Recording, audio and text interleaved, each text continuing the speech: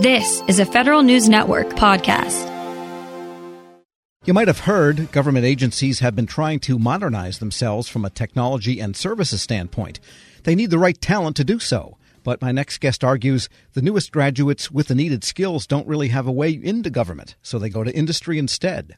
For more, we welcome the Executive Director of the Beck Center for Social Impact and Innovation at Georgetown University, Corey Zarek. Ms. Zarek, good to have you on. Thanks so much, Tom. It's great to be here. And you've done a pretty deep dive into this whole phenomenon. And what's going on with respect to young workers coming out with the skills that are needed? Maybe we can go into what those skills are.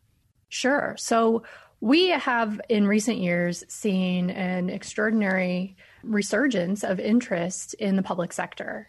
And folks who are coming up through universities like Georgetown and many others are developing specialized skills in data science and product management and are very interested in bringing those skills into the public sector.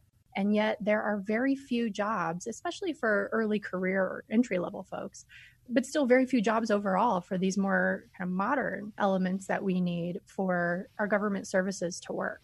That's a little strange because there is a statutory requirement that federal agencies have chief data officers, and presumably in the big ones they've got staffs, at least in the data science specifically. But you're finding that maybe the lower level or the entry-level jobs aren't there and they're hiring people from 25 years in industry? I think that's right. And, there are a lot of great folks who've been studying this and working on this. And, we at Georgetown at the Beck Center are just some of them. What we've seen and what we've learned is that there's an extraordinary amount of these tech workers who are at or near retirement age. So no matter what, we're going to see a big gap and an opportunity in how we fill these roles. And we also, while we see an increased focus on, as you mentioned, the chief data officers in every agency, and yes, some of them do have teams, some of them are still teams of one.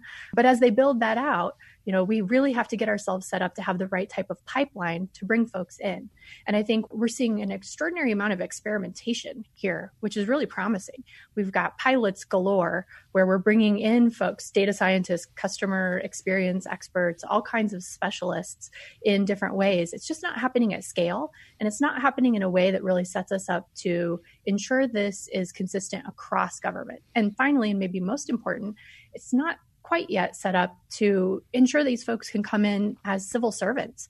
And we know that in government, in the federal government, those civil service roles are really critical to ensuring the longevity of the work that we care about, ensuring that the workers have the support and the resources they need to do their jobs well. Because so we a lot do of have this has been doing outside that civil service space.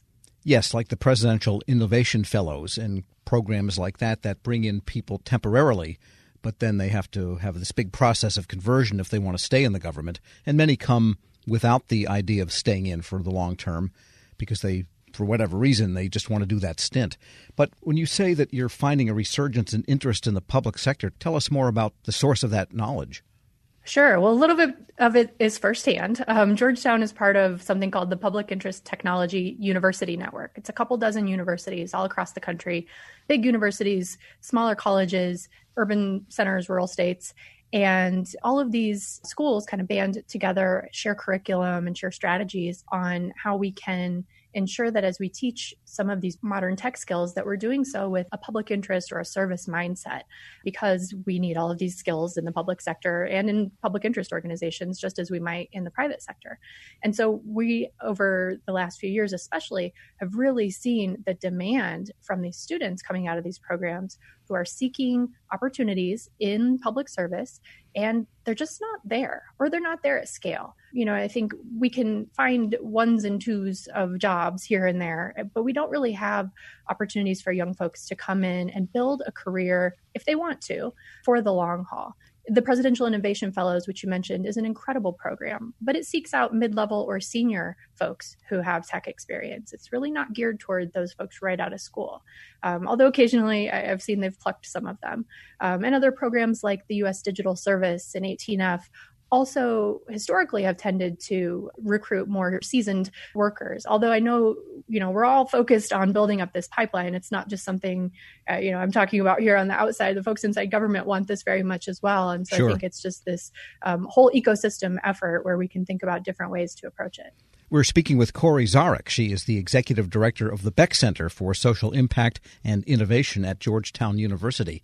Now, if the companies like the Accentures, the Booz Allens, the Deloittes, and other companies tend to vacuum up really smart graduates with modern skills, and then they can be as government contractors to the government, is that the same appeal? I mean, you're ultimately doing the work for the government, but coming at it from the contractor level. Not quite the same, or what's your sense of how they feel about that?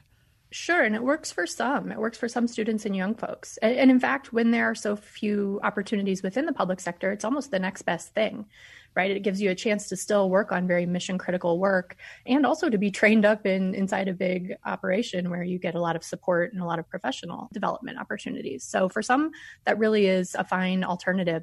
It just is that. It's an alternative. It's not the same as being able to come in and really build a career and a life in public service if that's what you're seeking. And so many students are. So many older folks like me are.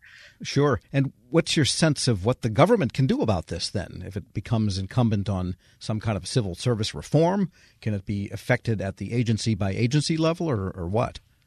We've seen a lot of promising examples of what government is already doing about this. And so thing number one is really to just take that in and start to implement it in the different agencies. Yes, it would be fantastic to have a whole of government reform on the civil service and on the GS scale and all of that comes with it. That's a huge endeavor. We should do that, sure. And while that potentially could get underway, there are also lots of opportunities to scale some of these pilots. So, for example, there's something called the SMEQA pilot, SMEQA. It's the subject matter expertise pilot being run by the Office of Personnel Management and the U.S. Digital Service, OPM and USDS. They've done about a dozen pilots so far on specialized skills such as customer experience or data science, where subject matter experts are brought in at the very beginning of a recruitment process to ensure that applicants actually possess the very basic skills needed to do the job. And that's determined objectively by subject matter experts, as opposed to how it works now, which is very subjective. It's just anyone raising their hand to say, yeah, sure, I have those skills. I can come in and do that job. Jennifer Polka, the founder of Code for America, just published a great Medium piece on that I would recommend to anyone, explaining what is this SMEQA and why is it working? Why does it matter? So we do have great proven pilots to show how we can recruit in folks who have the right skills and who can come in and do these jobs. And we should be expanding that. All right. And the Silicon Valley angle is the other kind of attractive place for this, almost like magnet shavings. But the government doesn't have foosball tables and all of the other accoutrements that we hear that you get in the private sector out on the coast, so to speak. And so are there some cultural things that maybe the government can do within the legal strictures that it operates on that could maybe make themselves more attractive to people that maybe are ambivalent or not, or on the fence with respect to government service? Sure. And again, it's seeking something different. And so if workers are looking for that tech sector experience, they should go to the tech sector. And if they're looking for that public sector, more mission-driven experience and opportunity, they'll want to come to the public sector. And so it's not necessarily competing against foosball tables. It's really offering something more attractive to the folks who are seeking that out. I think first and foremost, though, the thing that government can and should be doing is ensuring that the tech workforce, the full workforce, but here the tech workforce represents all of America. And we see just a real lack of diversity, representation, inclusion in the tech workforce in government. And again, as about half of those workers retire and move on, and we have these opportunities and these openings to bring in new talent, we really have to keep that top of mind as well. I guess we call them the OWCCs, the old white COBOL coders. Corey Zarek is the executive director of the Beck Center for Social Impact and Innovation at Georgetown University. Thanks so much for joining me. Thanks, Tom. We'll post this interview at federalnewsnetwork.com/Federal Drive. Subscribe to the Federal Drive at Podcast One or wherever you get your shows.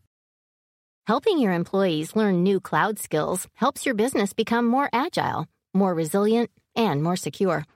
Not helping employees learn new cloud skills causes your business to become less agile, less resilient, less secure, less innovative, less profitable, and, well, ultimately less of a business. Don't become less of a business. Try Pluralsight and get your employees everything they need to learn new cloud skills. Learn more at pluralsight.com/vision.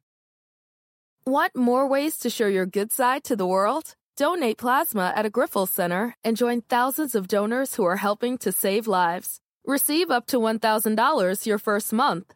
Learn more at grifolsplasma.com.